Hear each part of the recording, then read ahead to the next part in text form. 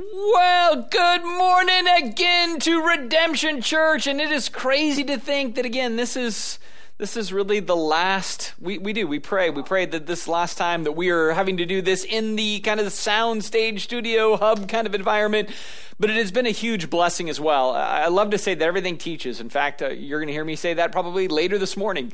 But this whole last year teaches. This environment for, I think, even us as leaders and pastors and everything like that, it teaches. For you as followers of Jesus, it teaches. And our heart is always to want to be able to take in what it is Jesus wants to teach us, so that from that we can live more like him, rely on him more, have kind of his ultimate kingdom perspective. And that's what we're going through in the Gospel of Luke. And in particular, to the section we're in this morning, Luke chapter 13, it's all about that. It's about kind of unlearning old ways and embracing new ways, or unlearning religious ideas and embracing kingdom values and models. And so it's a challenge. It really pushes all of us to do that. And yet I am grateful for the fact that Jesus loves us enough to make that kind of investment, to keep working in our lives and tinkering, so that from that it's less about us and it's more about him and his vision and dream for the world that will literally bless the nations. And so that's what this heart is all about today. That's what we're looking at here in Luke. And so right now this morning, I want to go ahead and just have us pray to get ready for today. I think especially today, because we're going to hit a lot of things really quick that we all know, but we almost want to treat like our marching orders for life. And so I'm going to pray, and then we'll jump right into it. And so let's go ahead and do this together. Jesus, I thank you for the fact that you are incredibly patient with us, but you also put attention that says, but you know what? Go further, go farther, go faster. I know you can do it. And so you call us to follow you in such a way that it's not about ease or comfort. In fact, it may demand a great deal of things from us. But in the end, you also promise to reward. And so I pray that we will learn your lessons, that we will embrace your heart, that we will advance your kingdom, and that it won't be about our comforts in this world, but rather us leveraging our lives for your message in this world so that others in this world might come to know you. So we look to you, Jesus. We certainly love you and thank you in your good and kind name. Amen. So every time I teach through a book of the Bible, it's interesting because I realize I'm always learning something every time. Like there's things I know, and then there's things I forget, and then there's things where I go, wow, I've just never thought about that before. And for the Gospel of Luke, this was very interesting to me because I'm a big synoptic Gospels guy. The synoptic Gospels are Matthew, Mark, and Luke. Those are kind of my favorite section of the Bible, and then Ecclesiastes in the Old Testament, another big favorite section of mine, right? But one of the things that has stood out to me in Luke that I've never seen before is how much ink is spilled talking about the religious leaders that were against Jesus. And I thought this was kind of weird. Like when it started to click in, I'm like, here's Luke, and he's writing to his friend Theophilus about, hey, here's what the Christian life looks like. Here's what it means to follow Jesus. Here are the things that we're supposed to live out and do. And then there's a ton of ground covered in these conflicts between Jesus and the Pharisees or Sadducees or the lawyers or whatever. And I'm like, why? Like Luke had limited, finite paper. Wouldn't it have been better for him to say, you know what, then Jesus healed this woman, and I'm going to tell her story for a minute now. She went back to her village and reached people and everything else, but you don't see that kind of thing. Or how Jesus raised this kid from the dead, and then he went back with his mother here, and things happened. It was really cool. Like Luke doesn't do that as much as he keeps writing about the conflict between these two groups, Jesus and religion. And I'm like, I don't get it. Why so much energy? And then I realized, like I was saying a minute ago, everything teaches. Everything teaches. And so there's something in this where it's like Luke as a writer, the Holy Spirit working in him says, I want you to go ahead and talk about this a lot. Because when I think about this, I think all the stories about religion and its opposition, its pride, its love of law, its disregard for embracing a new way of thinking, its hypocrisy, its judgment, its failure, all of those are there to teach us as Christians. And I think it's to teach us as Christians this simple idea that we are all tempted to backslide into religion. There's a lot of information about religion in the Gospels to warn us, to say, listen, you're going to be tempted to do the same thing. You're going to want to fall victim to the same traps. You want to embrace the same love of law over love of people or over love of gospel. And I've seen it throughout my life as a Christian. There is these temptation moments where you start to become a legalist or a moralist or just judgmental, or everything gets politicized, or we start to treat things like a meritocracy where you merit and earn things in this life, or you merit or earn things even in the church. And if you don't live up to the standard, then somehow there's a punishment for you that's less about how grace rescued you and more about how you failed in an expectation. And from that, there should be some consequence that you have to suffer. We're all tempted to do it, right? Every one of us. We're tempted to the same fruitless, loveless, lost, and forsaken spirit as the Pharisees or Sadducees, but we might just do it in the name of Jesus.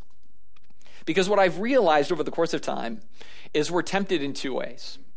We're tempted either to follow the world in very worldly ways, or even to fight the world in very worldly ways. To be ungodly in both kinds of frameworks. And so from that, all the more we need to be reminded of what Jesus is trying to get at in this chapter, which is his followers must think different. Now, we've been talking about this chapter and how this is this structure that we've talked about, right? So literally, it's a crossing effect. That's what it means in Greek. And so we've learned that Jesus says religion must think different. Religion must repent of the ways that it views things and views things in a new context. And so it must repent of fruitlessness and lovelessness and its lostness and its forsakenness. But as we have learned, repentance is from something and then also to something. So they needed to repent from these things, but repent to a new kind of kingdom. This vision that Jesus has for the world that changes everything. That's where religion needs to go. That's where his audience needs to pay attention. And that's what Jesus wants to teach. And here's why. In his world, the Jewish nation, they had a vision of the kingdom. Right? So they were longing for their Messiah, and their Messiah would come as a conquering king that brings in this violent kingdom that wipes out all the bad guys, wipes out the pagans, the sinners, the untouchables, the unlovelies, the unwanteds, and then sets Israel up as the supreme nation over all other nations. And so the only kind of Messiah that they were really going to be interested in was the kind that was aggressive, demanding, and commanding. That's the guy they want. That's the guy they're longing for. That's what they're praying about. But then Jesus rolls in and he starts pushing a kingdom that not only is unlike the kingdom that the Israelites desired, but frankly, he's pushing a kingdom that's unlike the vision of the world in as far as how you get things done. Right? So in the world, it's the strong, it's the leaders, it's the forceful to get things accomplished. But now Jesus is rolling in, and he's trying to talk about a very different kind of kingdom. And it's so different, it's going to be hard. It's so different, it's going to look like a narrow way when wider ways are more feasible and more functional to the way the world works. But that's exactly what we learned last week, right? Jesus said in Luke chapter 13, verse 24, work hard, agonize to enter the narrow door to God's kingdom, for many will try to enter, but they will fail. See, not only is this challenging, this idea of the narrow door, which we will finally define this morning what narrow door living is all about, but it's not just that it's challenging, but that it challenges. It challenges the very assumptions of how you get stuff done in the world. And that's the thing I think is the biggest challenge about the message of Jesus. I think it's very easy to look at this and be like, that's not real. That's not executable. That's not going to see things accomplished. That's too much of being a pushover, being silly, being crazy, being too opposite the world to be of any functional good. And Jesus is like, right, that's why you need to rethink things. You need to see the world differently. You need to see my vision for the world differently, because I am not coming to vanquish my foes. I am coming to reach my foes. And that is the vision that you and I, friends, we need to embrace. That our calling in the world, the reason we still have our boots planted on the ground on this mission field is not so we can convert the mission field to a battlefield, but rather we can see outsiders become insiders. We can see enemies become friends. We can see those who have been pagan turn to being into people who praise God. That we can be ambassadors of a message of peace between God and humanity in such a way that Jesus says, even if it costs you your life to see others have life in Christ, it is worth it, and I will reward that. That is a very different kind of kingdom. It is weird. I'm going to be completely frank. The kingdom that Jesus pushes in the Gospels is odd. It is strange. It is bizarre. It is just a phenomenon you look at and you go, there's no part about this that should work in the real tangible world. And you know what that odd, weird, strange thing is called in the Bible? Holiness. Holiness. See, holiness simply means uncommon. It means set apart or sanctified. Here's the problem with holiness. I had a friend of mine recently ask me about this. He says, I've been hearing your definition on holiness, but holiness, doesn't it simply mean, again, uncommon? And I go, it does. But we have to measure against what, right? That's just kind of an open-ended descriptor right there, right? So it's ambiguous. If something is holy, it's being compared to something else. And here's what's so important about this, right? This is where it's a little bit tricky. When Jesus is dealing with religion thinks it's holy. And here's a little secret. It was. The religion of Jesus' day was uncommon. It was set apart, right? It was set apart from the world in such a way that it adhered to law and stayed separated from everybody else. It was so separate, in fact, it looked at the rest of the world and said, they're going to hell. The rest of the world, they're sinners. The rest of the world, they don't know God like we know God. That's how holy the environment was that Jesus was dealing with. But then Jesus rolls in with a different variant of holiness. And his variant isn't stay separated from the world. His version of holiness is very simple.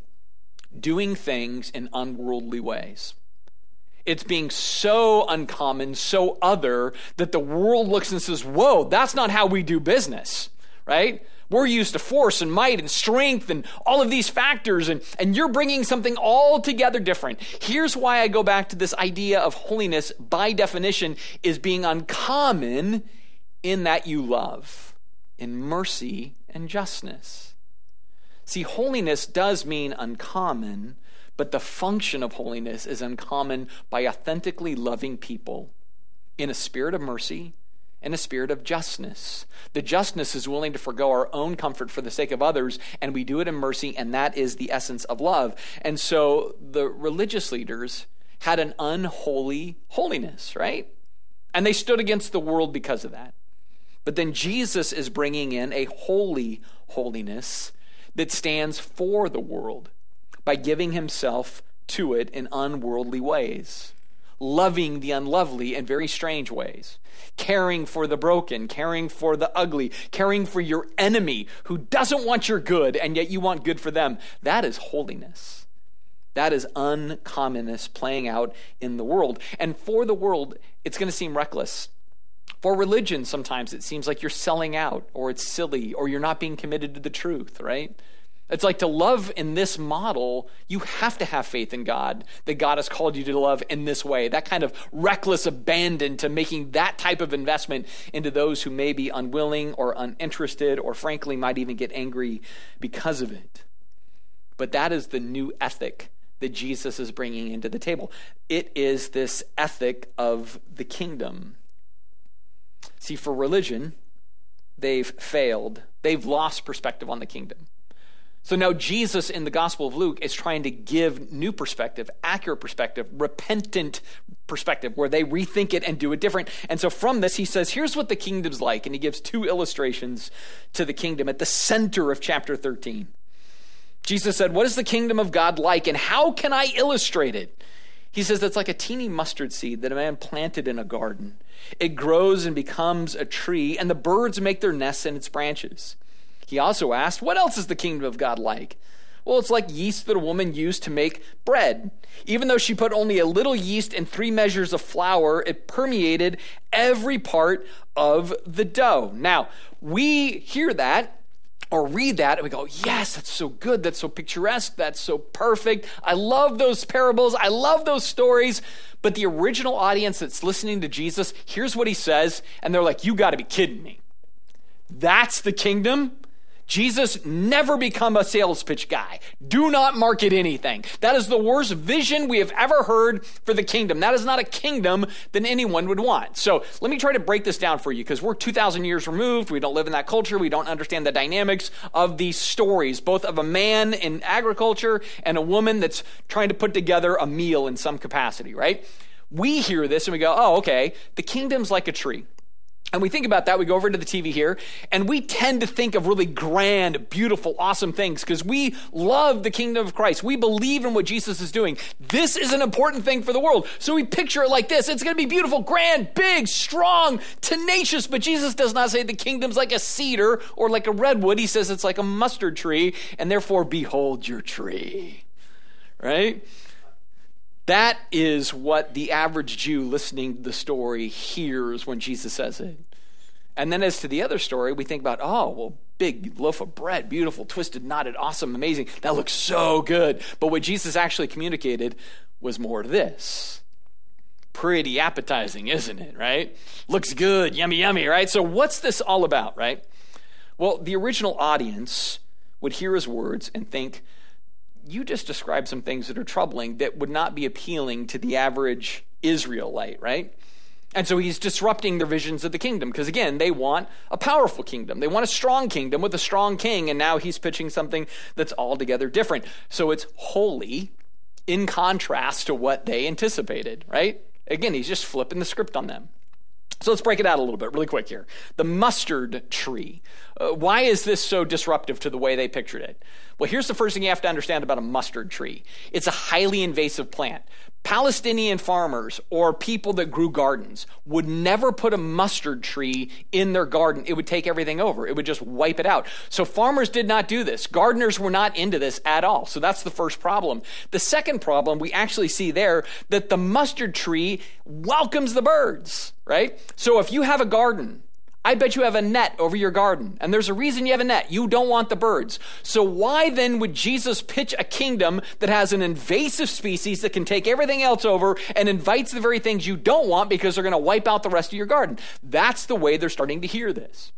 And then Jesus talks about the yeast that goes inside the dough and it gets all out of control, right? Even there in the Old Testament, when you read about yeast as an illustration, it's an illustration of sin, or it's an illustration of something impure or unclean. This is why at Pentecost they go around, or Passover rather, they go around and collect all the yeast out of the house to symbolize we've removed all of the impurity from the house.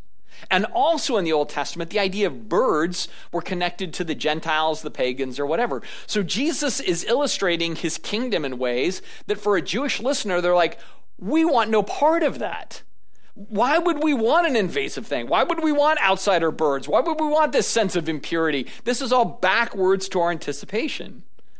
See, and if you even add to it the fact that the Israelites, they were thinking when their kingdom came, it would come with devastating force. He would ride out of heaven and wipe out everybody. And now Jesus is like, well, it starts like this little seed and just grows over the course of time. And as it grows, outsiders come in. And as it's full and big and lush, it's actually kind of gangly and crazy looking. And it's going to look odd to outside eyes. It's going to look something altogether different than what the world would anticipate. And Jesus says, that's my kingdom. My kingdom just is so utterly different. It's not going to look attractive, maybe to religion, but it's very attractive to outsiders and unwanteds and uncleans. The people who are the stuff of birds and yeast. That will be my kingdom. And so it's a kingdom that is unconventional and scandalous. It's a kingdom filled with people that are messy and marred and even irreverent looking at times, right? But that is the kingdom of true holiness. That is the narrow door and the true way. In fact, that's the interesting thing to me. When we get out of the Gospel of Luke and we look at the Gospel of Matthew, we get a sense of bearing on what the narrow door is all about, right? This narrow concept way. But see, in Luke, it's different. He puts it at the center of a chapter dealing with the need for religion to repent and embrace something new.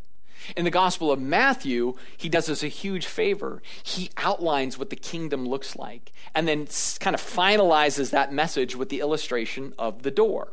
And so this is in the Sermon on the Mount. And what I love about this, and this is where we're getting ready to turn out of Luke chapter 13 and into Matthew chapter 5 through 7, what I love about this is he's like saying, you really want to make a difference? Do you really want to be somebody special? Do you want to be an individual who makes an investment in the world in such a way that one day, again, Jesus slides out the chair and says, please sit down. Thank you for what you did. You served me by serving the world that you were in. High fives, fist bumps, you name it. Like, that's the scene that Jesus promises for those who serve in this capacity. So what does that look like? What does narrow door living look like? So, Matthew chapter 5, start of the Sermon on the Mount. Jesus says, see happiness in humility, in sadness, in your strength being contained, in a passion for doing right, by having mercy displayed. Have your purity from the inside. Forgive in such a way that even when people want to persecute you, you know what? You take it with joy. You forge peace in a peaceless world. He says, bring flavor and preservation as salt. Bring warmth and illumination as light. Being people genuinely committed to good so that people would see your God and glorify him in heaven. Seek a righteousness greater than the righteousness of religion. Stow your resentment. Make broken relationships right as much as you can. Seek respect and dignity in sexuality and marriage. Keep your promises. Turn the other cheek, he says. Give twice what's demanded of you. Go 2 miles when somebody requires you to go 1. Love those who hate you, who disagree with you, who disrespect you. Aid by loving them, and aid in such a way where you bless them when they curse you, you pray for them when they abuse you, you do good to them when they hate you. That is a narrow way. Give to the poor. Pray to your Father. Fast in a hunger for God. Prove you love God more than money by investing your money into God's priorities. Don't worry about the problems of life. Worry about advancing the kingdom above all else. Figure out how to care for others more than judge them. Since frankly, we're all sort of self-righteous hypocrites anyway. We all need mercy, so we should give it. We should ask and seek and knock for God to help us do all of these things, because what it's ultimately about is the golden rule of whatever you would want others to do to you, do to them. For this is the law and the prophets. Jesus says all of that through Matthew 5, Matthew 6, Matthew 7, and then he capstones it and seals it with this: enter by the narrow gate.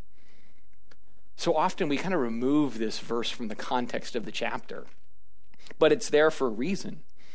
What he's saying is the wide way is do it your way. Or the wide way is blow off the Sermon on the Mount. The wide way is I want religion, but I don't want the sacrifice of the kingdom. Like, that's the wide way. But the narrow way is saying everything Jesus has said from chapter 5 to chapter 7 is what we do. That's the kingdom way. That's the narrow way. That's the kingdom door that we are to live out. It's an otherworldly message for a world that desperately needs it. And then after saying that, it says, hey, here's all the stuff. Enter by the narrow door. He says this is the difference between good and bad fruit, true and false following, and solid and weak foundations. So he is confronting, but he's also inspiring us to something different. Because he's saying, listen, if you want to just play patty cake with the religion for the rest of your life, feel free to do that. You totally can, right? Just make it about you, want what you want, love what you like, do your own thing and everything else. But if you want to make a true, powerful difference, there's the marching orders, just from there all the way to there, 5 to 7. And I think the core of this, the heart of what this is, if you want to take it seriously, the baseline is what we see back in Luke chapter 13. When he said in verse 30, note this: someone who seems least important now will be the greatest then. And someone who is greatest now will be the least important then. See, that is to be our constant day in, day out disposition.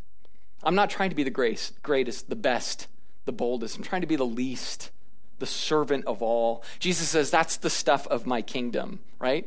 That's the stuff of being a true follower. That's the backwardness of what it is he advances. And we can hear this and say, right, but it doesn't work, right? It doesn't work in today's world. It won't work in the United States. We want success more than faithfulness. But remember what Jesus also said last week?